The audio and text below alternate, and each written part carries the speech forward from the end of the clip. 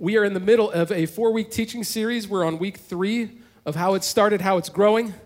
You've seen the memes maybe of how it started, how it's going online, but we're going to be talking about spiritual growth again today through the parable of the sower in Matthew chapter 13. So I'm going to invite you right now.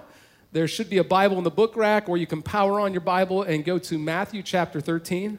We're going to read those same 9 verses, and we're going to look at the third of the soils this morning. As you're turning there, you know, I'm pumped for this morning. I believe God's going to do something special during our time.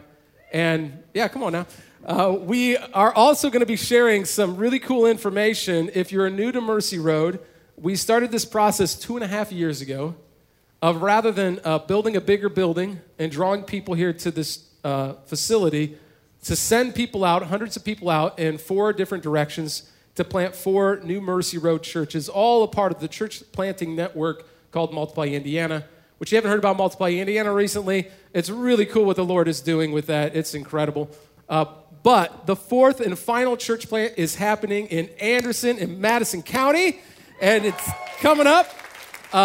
We shared a couple months ago that we were eventually going to be given a facility. It was supposed to happen on March 31st, but God's timing is really cool. It's not going to happen until the middle of June now. So be praying for that, and we're going to give you some details about some things coming up between now and June for the Anderson location later in this message. Okay, that said, are you ready to study God's Word together? Come on now. If you missed, this is going to be a fun service, I can tell already. If you missed last week, in Matthew 13, the parable of the sower, Jesus now has been growing very large crowds. They're coming out to hear him. And at one point in Matthew 6, he gives this sermon on the mount in front of all these people. Now he's going to have to get in a boat because so many people are coming out to hear his message. It says this: that same day, Jesus went out of the house and sat by the lake. Such large crowds gathered around him that he got into a boat and sat in it, while the people stood there on the shore. Then he told them many things in parables or stories. Now, I taught on a lot of this last week, so I'm not going to go into the details. We're going to focus on verse 7, which is the third of the 4 soils. But the analogy here is God is the farmer or the sower, and we are the soil. And there are 4 different types of soil here, and I know most of us would like to think we're the 4th fertile good soil, but the reality is at times we could be all of them. And so I'm not always this morning talking about if you're having difficulties in your life that you don't know Jesus or you don't have salvation. So hear that. But this example, it tells us the reason this is important. If you could actually become soil that is healthy, that you could see God use your life to make an impact. 30, 60, or 100-fold. We'll look at the very end. But there are things that often prevent that from occurring. And so he uses this analogy. A farmer went out to sow a seed. As he was scattering the seed, some fell along the path, and the birds came and ate it up. Some fell on rocky places where it did not have much soil. It sprang up quickly because the soil was shallow. But when the sun came, the plants were scorched, and they withered because they had no root. Those are the first 2 soils, the first week. The enemy, the birds represented there, that the seed of the gospel is planted in our life, and the enemy comes to take it away from us. Because people have trodden over that path. We're too hardened in our lives to allow the Lord to take root. Or last week we looked at the rocky soil, that it's kind of shallow soil and it grows quickly, but because there is stuff in our life that needs to be removed, these rocks in our life, we never see spiritual growth. It grows quickly and then withers and dies because it's not deeply rooted and planted into our lives. Well, this next one for this week, at verse 7, the third soil, other seed fell among thorns, which grew up and choked the plants. The main idea I want to share with you this morning is don't let life's thorns constrict your faith. I believe Jesus is getting at some particular things here because he'll define it in verse 22 later on. And so we're only looking at a couple of verses in Matthew 13 and using that as a launching pad to talk about these thorns or thorn bushes that grow up and squelch the spiritual growth in our life. Verse 8, still others, this is for next week's seed fell on the good soil where it produced a crop 160 or 30 times what was sown. Again, the farmer is spreading the seed sparingly because he knows that if just one seed takes root, the potential is a 30, 60, or 100-fold yield. That is an incredible bumper crop. And I said last week, if you're like, I want that 100, It doesn't really matter because any of them are a great investment, and that your potential for how God could use your life to make an impact, the spiritual growth that could occur over time is incredible, probably way beyond what you could even envision at this current state in your life. So as we dive into this, I want us to ask the Lord, what in my life might be squelching or choking out what the Lord wants to do? Will you pray with me? God, we just pause. Thank you again for all these people. And we just acknowledge the presence of your Holy Spirit here with us. For those attending online, that you're with them right where they're at. And God, I pray that you take my words away. I'm just a guy from a small town in Indiana, God, and I often don't feel that the authority to even share some of these things into people's lives, Lord. And I know that you're living and active, and your power and grace are sufficient. And so I know that there are people here right now that if they just took some of these steps, the spiritual growth in their life could change the course of human history and change all of eternity. And God, I feel like at the last service, I didn't even do justice to what you want to share. And so I pray, God, that if there's somebody here right now that their faith is not growing, probably a lot of us, that we could just have the honesty and vulnerability to receive that information. God, speak to us, to our souls this morning. We pray this in Jesus' name, and everybody said, amen. Amen. I shared in the weekly e-newsletter. If you don't receive that e-newsletter, you'd like to, just fill out a Connect card, write your email on it. But I shared that, and don't judge me, I hate snakes. Anybody out there agree with me? Praise the Lord for this service. The last service, it was like I was talking about Bambi. They were like, oh, don't talk negative about this. How many of you love snakes? You just love a few of you that need prayer this morning. Anybody love cats? Anybody love cats? Okay, more prayer for this side of the room. I don't know what it is, just about snakes. I have a healthy fear of them. The truth is, I was taking a group of high schoolers on a 5-day trip into the wilderness as a camp counselor when I was a young adult talking about Jesus, and had a rattlesnake, a huge rattlesnake. I don't know how big, it's probably at least 80 feet long, but it jumped out at us. I've been scared of them ever since. Like, I don't like snakes. And I'll tell you, my biggest fear, right, is actually not the rattlesnake or the thing that's going to bite you. That might be painful, but the python or the boa constrictor wrapping itself around me. No, I'm the only one. Like just that giant snake, and I can't move, and then I'm stuck, and I can't do. And I shared this in a newsletter. I put my heart out there, and a godly woman in our church at the first service sent me an email with a video of a woman who thought it would be cool to show how she loved pythons, and then it killed her. How did I ask for that? I was like, I just said I didn't like snakes. So, I have a fear, and I'm admitting that. And I share that because, that whole concept of, not being able to move and if slowly constricting my airway, just freaks me out. What spiritually I believe Jesus is talking about here is not snakes. I'm just using that as an analogy.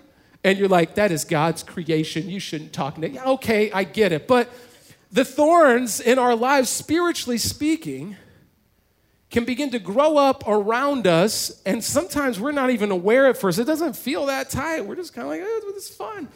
And over time, it begins to suffocate and squelch the spiritual growth and what the Lord wants to do in our life. Especially, man, I believe this in today's culture, where some of the things that we're going to talk about, I'm going to call them idols, are so much easier and accessible because of YouTube videos, because of information that we can find from any source unchecked online. And that in right now, in today, in our culture, that these are causing us to get askew from focusing on the Lord first and foremost and seeking his kingdom first, like Jesus tells us to in Scripture. That instead of having the freedom that we read about in the New Testament in Christ, Most of us walk around in fear, anxiety, and worry, believing we need more money and more things and more possessions to make ourselves happy. We live for the next goal or ambition. We live to be accepted by other people, or we live to escape all the problems of this world. And none of those are the ways of Jesus. The way of Jesus is love that enters in incarnationally into the difficulties in the world. And no matter whether things go well, as we talked about last week, or things go horribly wrong, the Lord is the same Lord, and he is with us. And only when we have that type of spiritual mentality, when we have the heart change, that in the good and the bad, we're going to be okay, only then are we truly free in this life. And I believe Jesus' desire for us as Christians is to be free in him. And so if I ask you with a simple question, are you free this morning? Do you have a peace as you're facing the hard things in this life? Can you honestly say yes to that? That's what I want to get to, that we could be free in Christ. And the first point I want to make this morning through Matthew 13 is those thorns, don't let worry suffocate your faith. Don't let worry suffocate your faith. The definition for Matthew 13:7 we find in verse 22. Jesus defines it, so we don't have to go, what did he mean by that? He says, the seed falling among the thorns refers to someone who hears the word, but the worries of this life, it's the first point we're going to look at. The worries of this life choke the word, making it unfruitful. Anybody in here struggle with worrying sometimes? I am amazed at how much this issue of worry and anxiety and fear, even before a global pandemic, was owning so many of our Christian lives, that we lived in fear of what could happen and the what ifs in this world. And Jesus says that the worries of this life will choke what God has planted, and you won't see the fruit of what he wants to occur happen. And you'll never experience the 30, 60, or 100-fold yield of the spiritual growth in your life and how God uses you to sow into other people's lives. Because we will always be worrying about what if. And look, I lived in more of an urban context for a number of years in Southern California. I lived growing up in a small rural community. And so having moved here, I'm understanding in Hamilton County and North Indianapolis, suburban culture, worry is extremely prevalent. You would think the opposite, right? You would think, oh, they have financial resources. They must not worry as much. But what I fear, or see, especially parents, you worry all the time about every little detail. Any helicopter parents in the room, point to them right now. You know who they are. Like, you just worry, like, what if they don't make the varsity? What if she forgets to turn her assignment in? What if he doesn't know how to wipe his own bottom? I don't know what I'm going to do, right? Like, this is like, we just get overwhelmed about what could and what if. And some of us, like, we begin to watch things online about certain presidents previously or currently or at some point in human history, about certain administrations or about certain things happening, and then we watch another video about it, and then we watch another video about it, and another video. We never check what the Bible says or whether these people know Jesus. We follow all these. The next thing we know, we've watched 12 different videos. We spent 2 hours, and we can't go to sleep at night because we're freaked out that everything's going to fall apart in the world. You been there? I want to tell you, I have heard in the last year with the pandemic that particular scenario about 300 times. And I'm not making that up. Because we're so worried about what could happen to us. And look, I don't want to make light of any concern. There are real problems in the world. We really do and have had a terrible virus that has killed 500,000 people just in our country. We really do have issues and fears and political discussions that need to be had. And we really have issues of injustice that need to be addressed, as we have discussed many times. Like, those are very real. So don't hear me that there shouldn't be concerns that causes us to be used by the Lord to change the culture around us. That's not what I'm saying. What I'm saying is that when the worry causes us to fixate on things rather than seek God's kingdom first, that has become an idol in our lives. If you can't sleep at night, if you can't go to work, If you can't see someone face to face because you are concerned about these things, that's when you know it's become an issue in your life. And I want to encourage you, first of all, I don't think that just a sermon today is going to radically change every aspect of your life. I believe the power of the spoken word of God, absolutely. But I also want to encourage you, sometimes we just need to see a wise Christian counselor. We need to get into a group to talk about these things. That's what discipleship huddles are designed for 1 to 3 years. You're in a group of people just dealing with the junk in our lives, the rocks in our soil, the thorns that are trying to squelch our faith. And we're asking the Lord to help us be healthy spiritually so that we could see that bumper yield He desires in our life. That's the way we've designed the whole church. If you've never seen our engagement pathway, part of it is for the many of you who have gone through Rooted already. We want to encourage you, if you've never been in a huddle or an outpost, we can put the graphic up there. I want to encourage you to consider joining one of these things. And in particular, the huddle, if you've already been through Rooted, but you need to deal with some of the worries, they're real worries. I'm not making light of them. And you need to talk through things over the course of 1 to 3 years. Or for some of you, like, we need to go see a wise Christian counselor, and if you can't afford it, we'll pay for it for you. We're that serious about it. We're not going to have healthy soil and become the people God wants us to be if we keep allowing worry and other items in our life to be destructive and squelch out that spiritual growth. You know, just this week, you know, maybe you started mowing your lawn for the first time.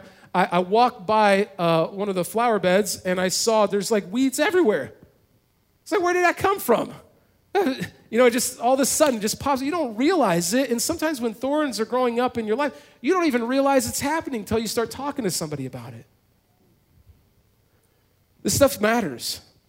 We can worry and freak out about things that maybe the Lord wants to encourage us in, and it's become an idol. And look what Jesus said. So if you don't hear my words, please hear Jesus' words here in Matthew 6.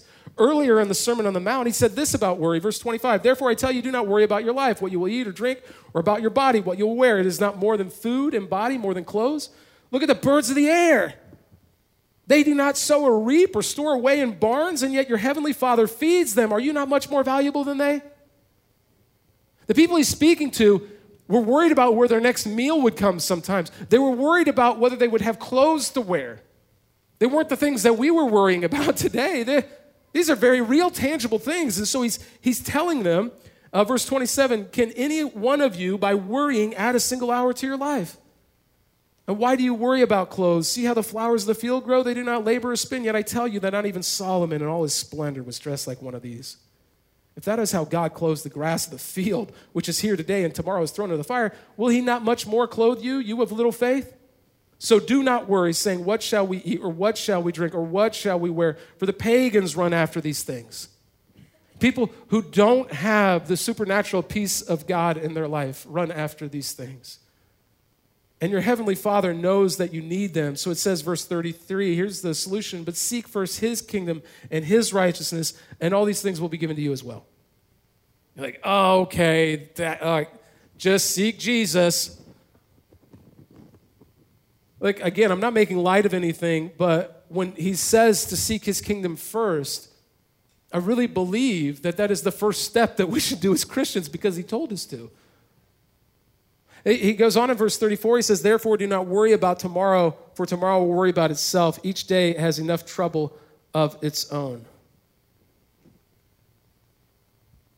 I had Lisa say something to me, my wife, as I was preparing this message that kind of struck me. I was surprised because, you know, when you're in marriage, it is a constant moral superiority struggle. You know what I'm saying? And she said the nicest thing to me that I was just like, wow. I mean, she probably normally says nice things to me, but she said, you know, Josh, you struggle with many things, and I do, but the worry one isn't one of them. I'm sure I worry like other people at times, but I realized, like, I was like, there's some truth to that, and I was like, is there something wrong with me? Should I worry more? But then I began to realize, like, we lost a child. We moved across the country because of a prayer. We've seen God provide for us, take care of us, advance His kingdom in our lifetime, fulfill everything He said in that prayer, and use the death of our son to impact people's lives for eternity. And so I've began to go, I cannot change things. The Lord can change things, and I just need to trust whether things are going well or things are going bad. As we talked about last week, he's going to be with me, and it's going to be used for his glory. When I was 23 years old, I became a Christian around 21 years old. And at 23 years old, I had moved to California. I was going to seminary, and I started working at a mega church in Southern California. And I had just been on staff a short time. I was the junior high pastor, didn't know what I was doing, and they asked me to preach at one of the main services for thousands of people. And you might think, hey, Josh, it's easy for you to get up and do that. No, not at all. I was freaked out of my mind. I always had been preaching. I was always freaked out. I would get worried, and I breathed, and I didn't know what to do, and it was just how I was. Until I went through some of these hardships, and then I began to realize that all that worry didn't change anything. Most of you aren't going to remember 90% of what I say anyway.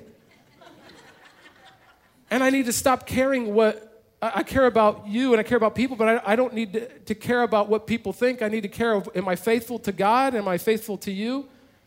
And that's it.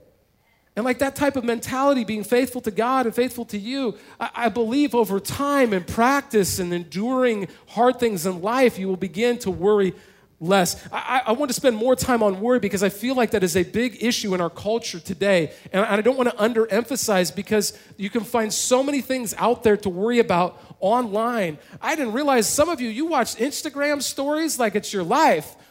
And you'll watch hours of them every night and hear all kinds of crazy things. And then you're freaked out about it. Go to the Lord. Seek his kingdom first. Get other believers to walk with you. See a wise Christian counselor. Finally, number 2, to be free in Christ, don't let worry suffocate your faith, but don't let money or wealth suffocate your faith. Some of you are like, that's easy, because I don't have any. But just a second, this is not a message. Jesus is not talking to multimillionaires and billionaires in this passage. He's talking to first century Israelites who had much less than you do. So when he addresses it, he's not talking about that money is bad. If you have money, that's wrong, and that if you don't have money, that you're godly. Having or not having money is indifferent. It doesn't matter. It's the heart. It's the love. It's the desire. It's the pursuit. Are you seeking his kingdom first or something else? See, he says this in verse 22 again. Remember, he defined the seed falling among the thorns refers to someone who hears the word, but the worries of this life and the deceitfulness of wealth choke the word of God, making it unfruitful. That you don't see the 30, 60, and 100-fold yield in your life, the spiritual growth and impact, because the deceitfulness of wealth tells us if we just had a little bit more, we would finally be happy. Now look, I can tell you, I've made some choices in my life that were giving up financial resources, and so it'd be easy for me to say that I've got all this figured out. But I was, again, telling my wife as we were processing this, I told her, that one, the older I've gotten, there are times in my life, because we have 3 kids, one's going to be a teenager soon, and it's expensive. And I tell myself in my head sometimes, in my human nature, if we just had more money, things would be better for our family. Now, it might be easier, right? It might be easier. I'm not downplaying that. But easier isn't what Jesus is after when he says this. The pursuit, the desire, the idea that if I had more wealth or money, then my family would be better and happier, that is not of the Lord. That's what the enemy would teach me. He would tell me that. Just live for those things. Don't seek first his kingdom and his righteousness, and all these things will be added to you. Seek first your own kingdom and your own righteousness and your own financial portfolio so that you could provide out of your hard work for your family and friends. Now, the Lord loves hard work, and again, nothing wrong with resources.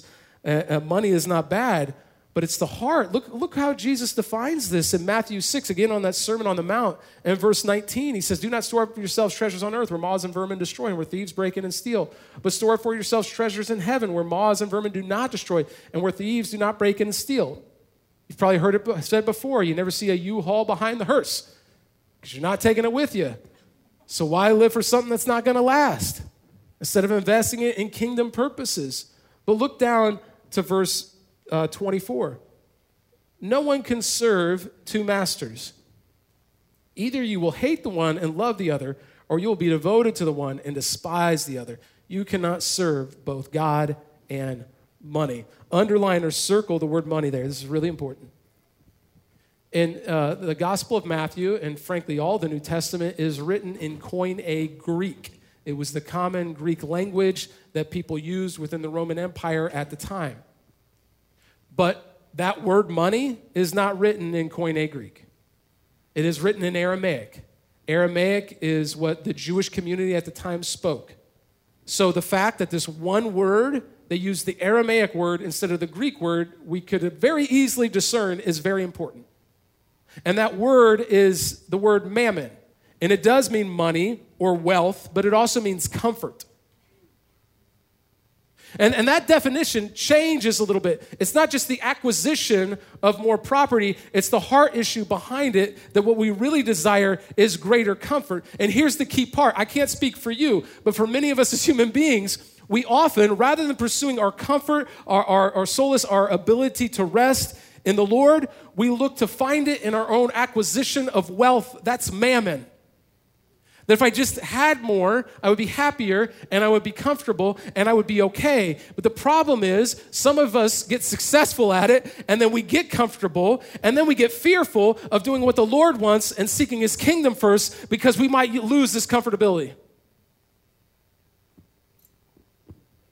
See, the heart issue is what Jesus is after here, that this could dramatically impede us from serving the Lord in the ways that we want. And for some of us, it's not just for millionaires and billionaires. For some of us that we feel like we don't have enough, we will often go out and get a second and third job, which I'm not telling you, we got to survive, right? But if we don't first go to the Lord in prayer and say, God, is this your desire first? Am I seeking your kingdom first? We often get so busy and distracted chasing all of these things, we never see God work in our life the way that we desired, and maybe he had something else that didn't leave us so exhausted and tired. See, this is the hard part of discerning spiritual growth in our life of what is of God and what's not of God. But mammon is a very real temptation, and you see it in American Christianity all the time. It's why we have consumerist Christians so often in our culture that we are like in a cafeteria selection process. I have a little bit of this passage and a little bit of that passage, but that part's hard. I don't want that part. I'm going to avoid that. I just want the nice things that bring good things to my life. Rather than going, there is going to be good and bad in following the Lord. There is going to be comfort and discomfort. There's going to be sacrifice in times of celebration. And I'm going to serve the Lord in both. Because no matter what I face, the peace of the Lord is with me. That's the heart change that we must discern. That's really why we started this whole process of planting these churches that I mentioned earlier. And now for some important information. See, we have been given this property, and praise God, we actually won't actually own it until June at some time. Because the second we own it, we have to start paying for a small things, utility stuff on the property. And we've said, as the board decided, by taking this property, we do have to do a large renovation, and we would not start that renovation until the funds are there, because we don't want to overextend ourselves financially and then do something. We teach you to be good stewards, and then we just go out and do silly things. So because of that, I just want to celebrate, first of all, if you're new to the church, we started 2.5 years ago this crazy idea to raise $3 million and send these churches out in different directions, and we bought 2 buildings for them, and God is expanding his kingdom, and we saw almost 3 times as many baptisms in 2020 as we did in 2019, because we didn't say, let's just build a bigger thing and make it easier for people to attend church. We sent people out to live on mission and impact their communities, and they're seeing people come to know Jesus, follow him in baptism, being discipled, and then being sent back out on mission. It's what you read in the New Testament. It's not that hard. It's messy. It's not that hard. And so this whole idea of going to Anderson, a community that everyone we have talked to so far is overwhelmingly excited for us to do this. We had more people at the initial launch team than we anticipated. And for those in the room or attending online who are going to be a part of the launch of the Anderson Church, we're going to need you on May 19th. Because on May 19th, we're putting a stake in the ground. And we have decided that our goal was by the end of the year for the resources to come in. But in true Mercy Road God nature, we decided we don't want to have this property just sit there. We want to begin as soon as possible. And so we're putting a stake on the ground on May 19th, that by May 20th, we will have raised the remaining resources. Now, I got to tell you, first of all, I want to celebrate you all have already sacrificed, many of you over the last 2.5 years, $2.3 million to make all of that happen. And dude, if you're like, what? That's a lot of money. I came from a small town. I don't have vision for this. I'm going to be honest. I've told people this. I've had to follow some people because these are big numbers to me. But what we found is this last $695,000 or so, that 100% of that is going to go to the Anderson Church. And we want to raise those resources. And so we're putting on a 12-hour event online. We've never done something like this. There's a very good chance this is the worst idea we've ever come up with. But sometimes the Lord uses it, and we just thought, why not? What's it going to hurt? And so we're doing the first ever Mercy Road Megathon.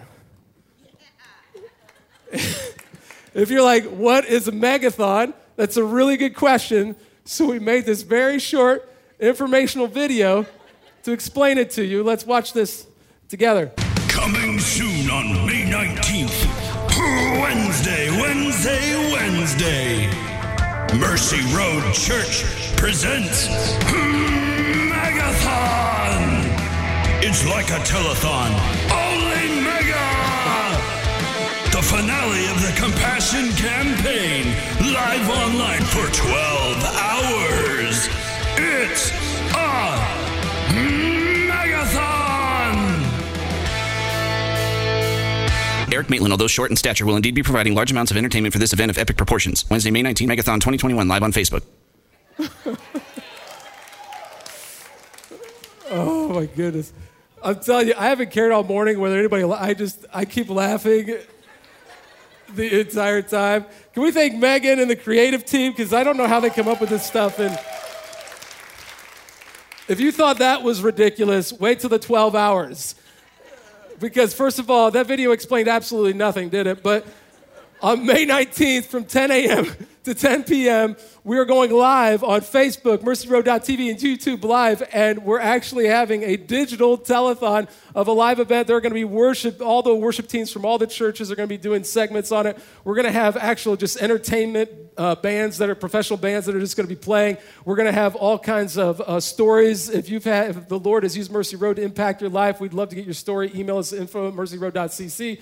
We're going to have all kinds of content just to celebrate what the Lord is doing and have a lot of entertainment and fun. And we're going to pray that God would actually see those resources come in by the end of that day. It's crazy. I know it. We're already beginning to say for some of you, if you have the ability to and you would like to supply any matching grants ahead of time, we've already had one matching grant, large one, come in, and anybody else that just has a heart for that, we don't want anything from you. Come here as long as you want, never give a dime. But for those who are saying, like, I don't want to live for mammon, I want to sacrifice to advance the kingdom, here is one simple way that you could do that. The final point, the third and final point, as the band is going to be coming out here, is this, that we can be free in Christ because Christ's grace is sufficient. That whatever the thorns are in your life that you think you could never prevent, the Lord's grace is sufficient to overcome those things. See, in verse 7 again, it said the seed fell among thorns which grew up and choked the plants. But the seed in this passage never got to grow because those thorns were destructive and squelched it out. And I'm reminded of the Apostle Paul in 2 Corinthians chapter 12. And he's not referencing this passage that we're looking at, but a reference that he has a thorn in his side here. It says, therefore, in order to keep me from being conceited, I've been given a thorn in my flesh, a messenger of Satan to torment me. 3 times I pleaded with the Lord to take it away from me, but he said to me, my grace is sufficient for you, for my power is made perfect in weakness. Therefore, I will boast all the more gladly about my weaknesses so that Christ's power may rest on me. That is why, for Christ's sake, I delight in weaknesses and insults and hardships and persecutions and difficulties, for when I am weak, then I am strong. Now, we don't know for sure what the thorn in Paul's side here is. The one thing we know with certainty is it was a spiritual attack from the enemy. I believe that this was something that was trying to keep Paul from living out his mission and calling in life. doing the very thing that we're talking about in this passage, get him to throw in the towel to let the thorns to grow up and squelch and overwhelm him so that he wouldn't fulfill his calling in his life. And right now the enemy has the same plan for you. And he's going to use mammon in your life to get you distracted. He's going to use worry in your life as an idol to keep you from seeking his kingdom first. And if we understood that his grace was sufficient for us, we could actually experience the freedom that he tells us about. The Apostle Paul says in Galatians 5:1, "It's for freedom that Christ set you free. Stand firm then, and do not let yourselves be burned again by the yoke of slavery." That you will serve those idols in your life until you surrender it over to him, and you'll never see the spiritual growth you're really desiring. Your life will look the same way 3 decades from now as it does today. I hate to tell you that, but that is the most American and Western Christians, that is the reality for most of us. We look the same 50 years later because we don't address the things that are keeping us from growing spiritually. Psalm 119:45, the psalmist writes, "I will walk about in freedom, for I have sought out your precepts." You've heard God's word this morning, his precepts. Are you free? And if you can't say that in the good and in the bad, that you could walk with peace, not with questions or concerns, that's natural. But not make them idols of worry, and not make it an idol of seeking mammon first in our lives. But to truly be free, to follow and seek God's kingdom wherever it leads you. You will never grow into the person God created you to be until you find that freedom. And so I want to give you the opportunity to begin that process this morning by acknowledging the thorns in your life and saying, "God, your grace is sufficient. I need you." Pray with me. God, I thank you for every person in this room. And God, I know that I'm not sufficient to even preach this message because I need you. But God, you are. You are Jesus. And so right now, we just acknowledge the things in our life that have squelched our spiritual growth. Maybe you could think of it right now. Maybe you've been living for your own comfort and you've been afraid to take the risk God is calling you to. Maybe you've been living for that if you just had a husband or a wife, you would finally be able to serve the Lord, but he wants you to serve the Lord now. Maybe you've been worrying about things going on in the world and you have rightful concerns or even fighting for justice, which the Lord loves, but you don't have that peace that no matter what happens this side of heaven, you're going to be okay because he's with you, and that you just need to seek his kingdom first. And so this morning, if you acknowledge those thorns, pray this with me. God, I repent of anything in my life that's an idol. I surrender everything to you entirely. Make me spiritually healthy. Help me to have that bumper yield, God. I want to grow in my faith. I want to be used. I want to see people come to know you through my life. We surrender everything to your lordship, Jesus. We pray this in your name, and all of God's family said, amen. Amen.